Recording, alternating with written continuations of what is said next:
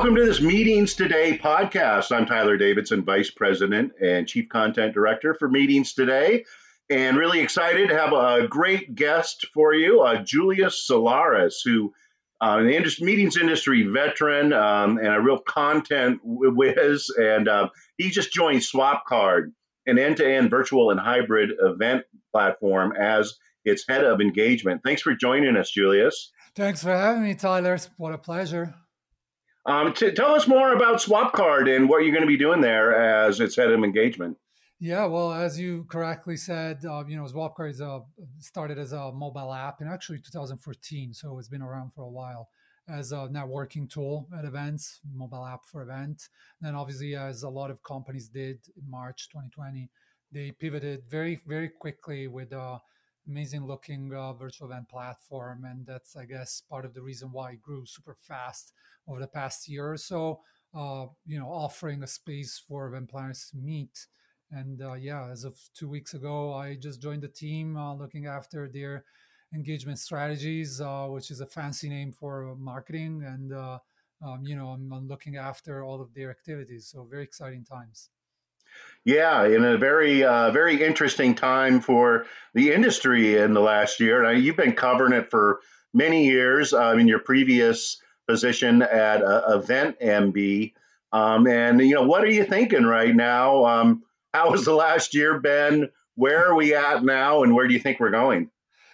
Well, it's been a crazy year. Obviously, no need to state the obvious here. I think the level of disruption is just crazy, especially on the technology side of things.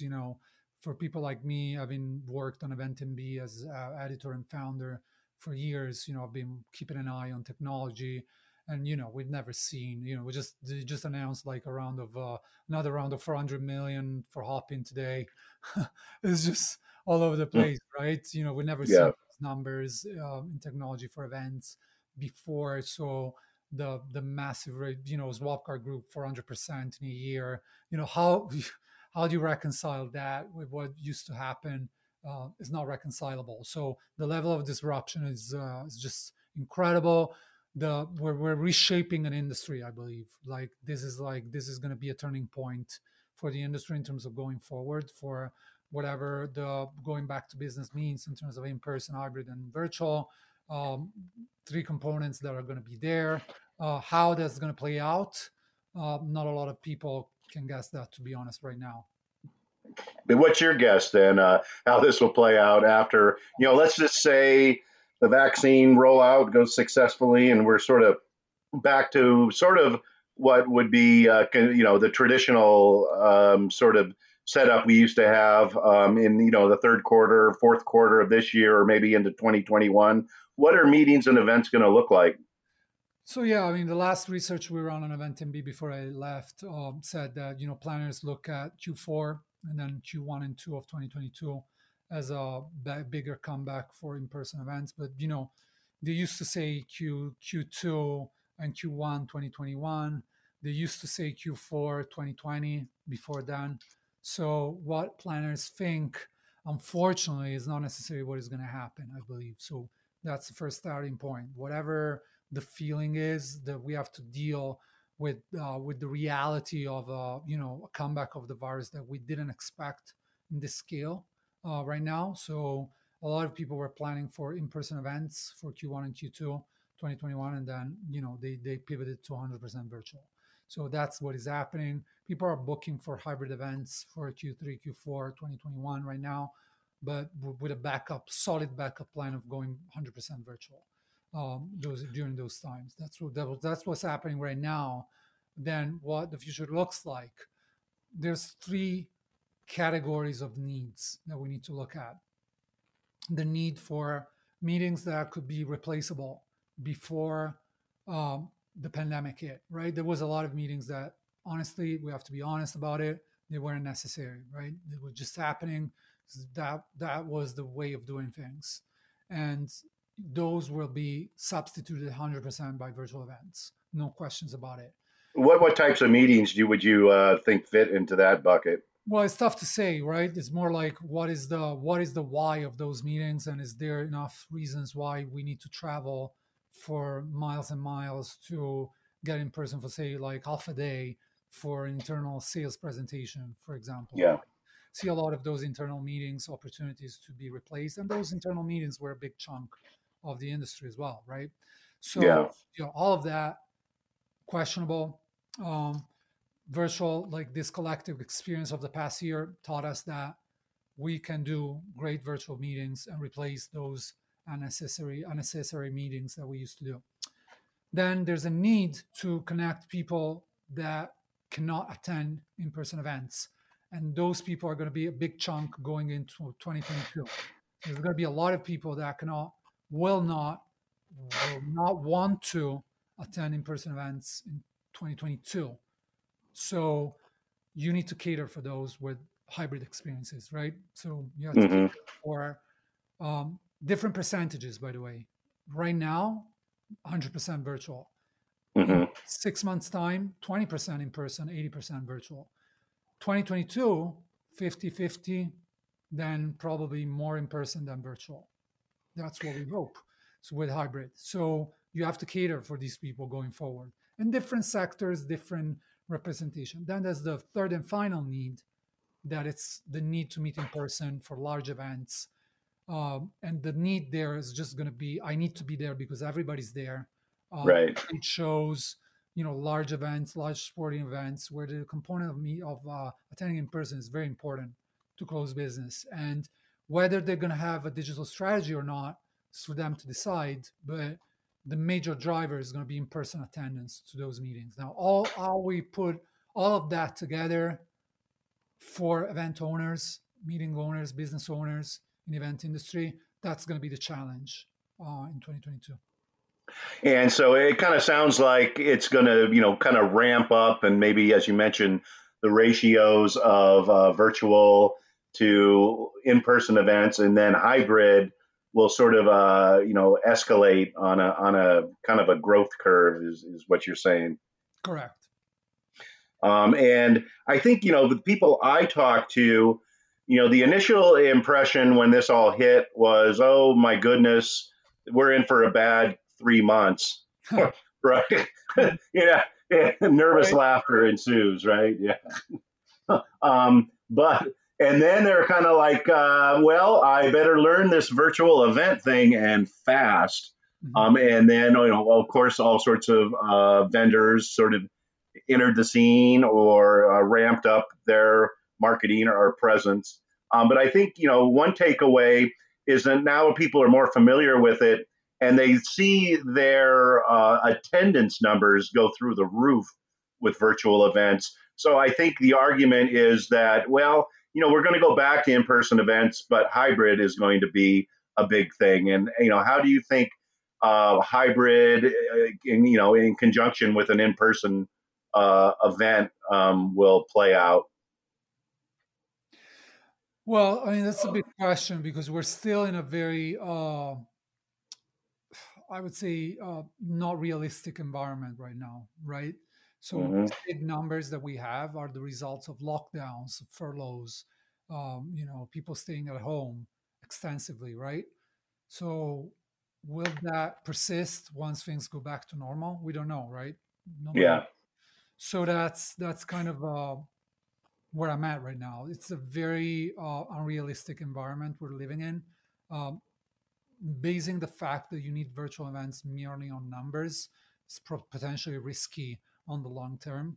You have to think about your hybrid strategy now. You have to think about touch points, whatever they are, virtual. But assuming that you're gonna have a business because you're having high numbers right now next year, it's probably not going to be the case because in some regions people won't stay home to attend your virtual events. They want to go out, and they will probably be at the office, not at home, working from home. So Hmm. you have to keep that in mind. Therefore, your engagement strategy for the year is going to be even more important, right? And the different touch points and creating those opportunities for touch points is going to be so important and relevant.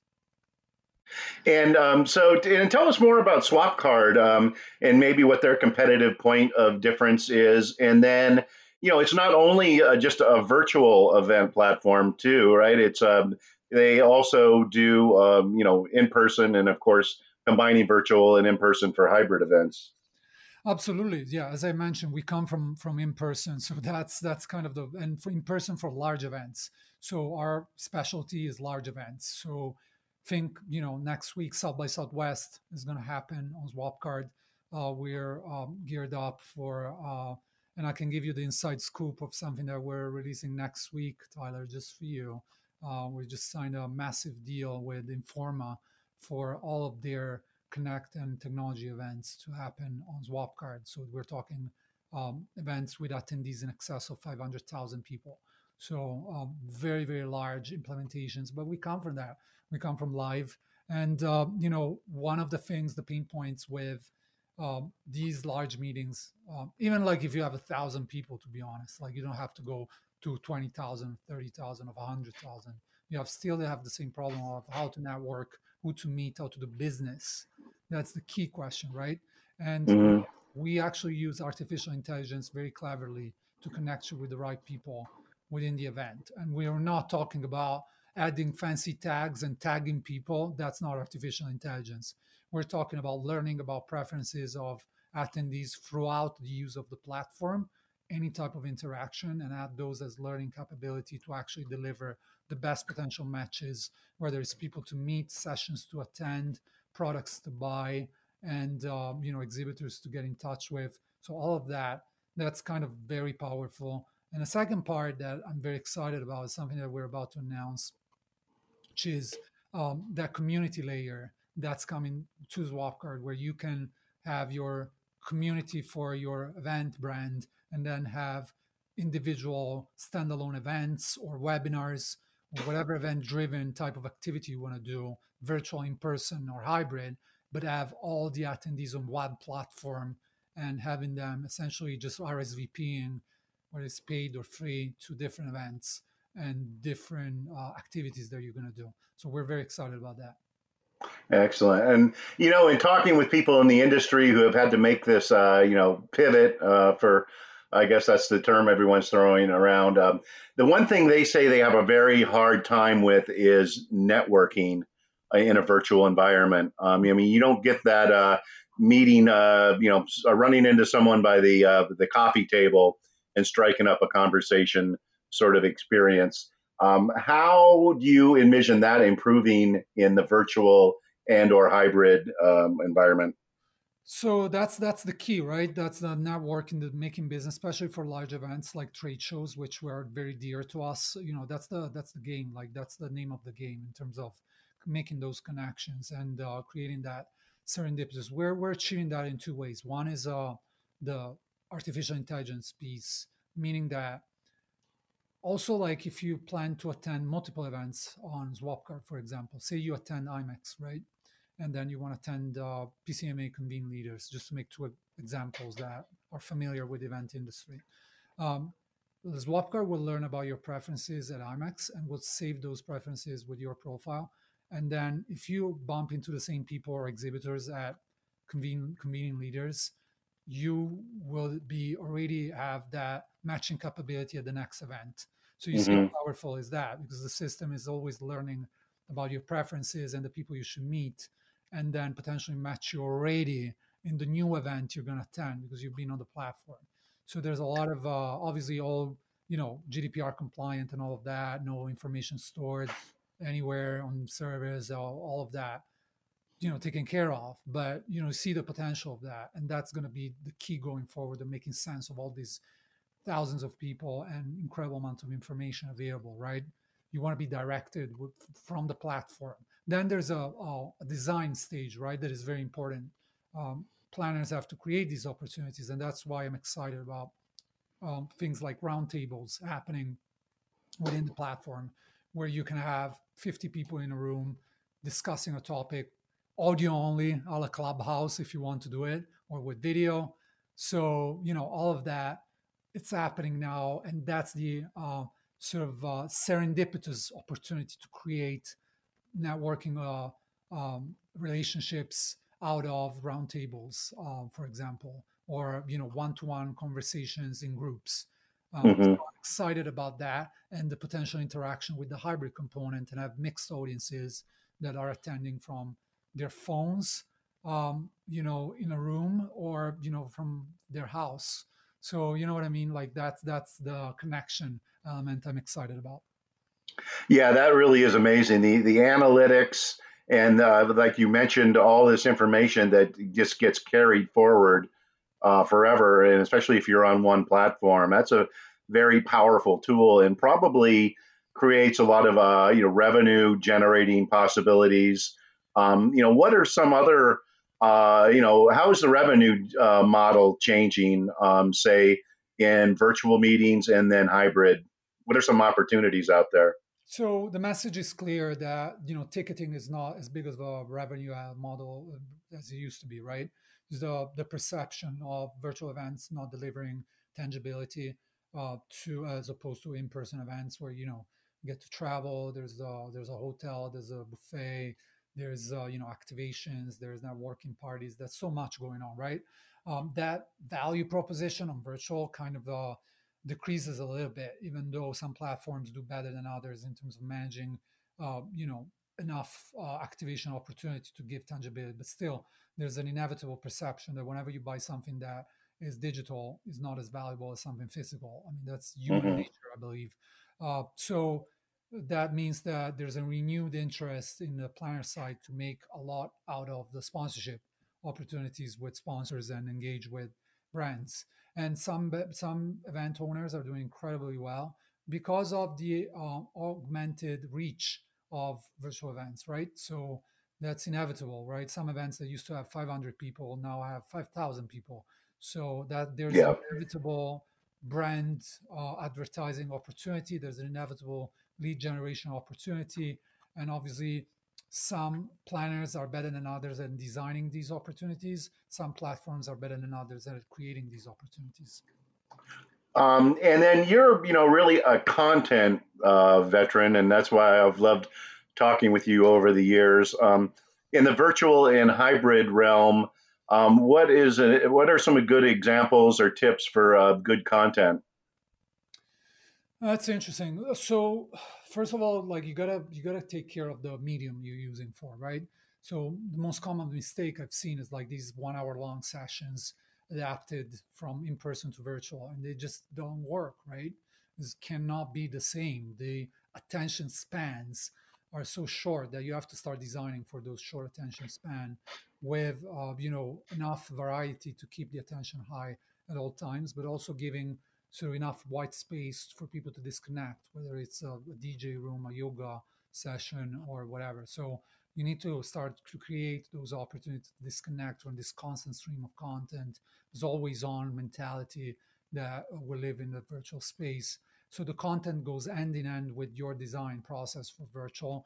And I feel that at some stage, the content that delivers the best is obviously the most engaging one, is the one that is created, co-created with the audience, and is the one that innovates a little bit in the format of delivery. It's not necessarily about the what, it's about the how you deliver Hmm. it on virtual. Great. And I think we're kind of getting near the end of today's program, but what do you want to leave the audience with? Say the meeting planners about maybe some of the top line considerations they should have in this new environment right now. So, a research that we ran on NTMB last month, 70% of planners say they will invest in digital going forward for their events, meaning they will have a hybrid component to their event. There's going to be some form of digital attached to their event. So that 70% of them is pretty big and remarkable number that tells you kind of the trend of where the industry is going forward, right? Therefore, keeping virtual on top of mind for the next year and a half is key. Like not the next 6 months. Like you're not thinking long term. If you're thinking 6 months, there's got to be you gotta have a digital strategy going forward 100% throughout 2022. Do not schedule just in person right now. It's just not safe to do that. So hybrid, absolutely. But keep in mind that things may change abruptly, very quickly. That's the whenever people throw the new normal buzzword there, the new normal is the unpredictability of the environment we live in, and all of these buzz of virtual can go away really fast, and you got to be ready with in person. So we don't know. We don't know. The uncertainty is key here. The way things are developing are super fast, and so we need to keep an eye on how things are working on a regional level. We know that, for example, summer was a good moment to plan a lot of the in-person activities because things went down. So we can potentially model something like that be happening this summer. So yeah, keep that in mind. Be ready to adapt. Be flexible as much as possible. That's the only things I can say for sure. Excellent. Well, congratulations on your new position. Looking forward to seeing what you're going to be up to. Thanks for joining us today, Julius. Thanks for having me, Tyler. Pleasure.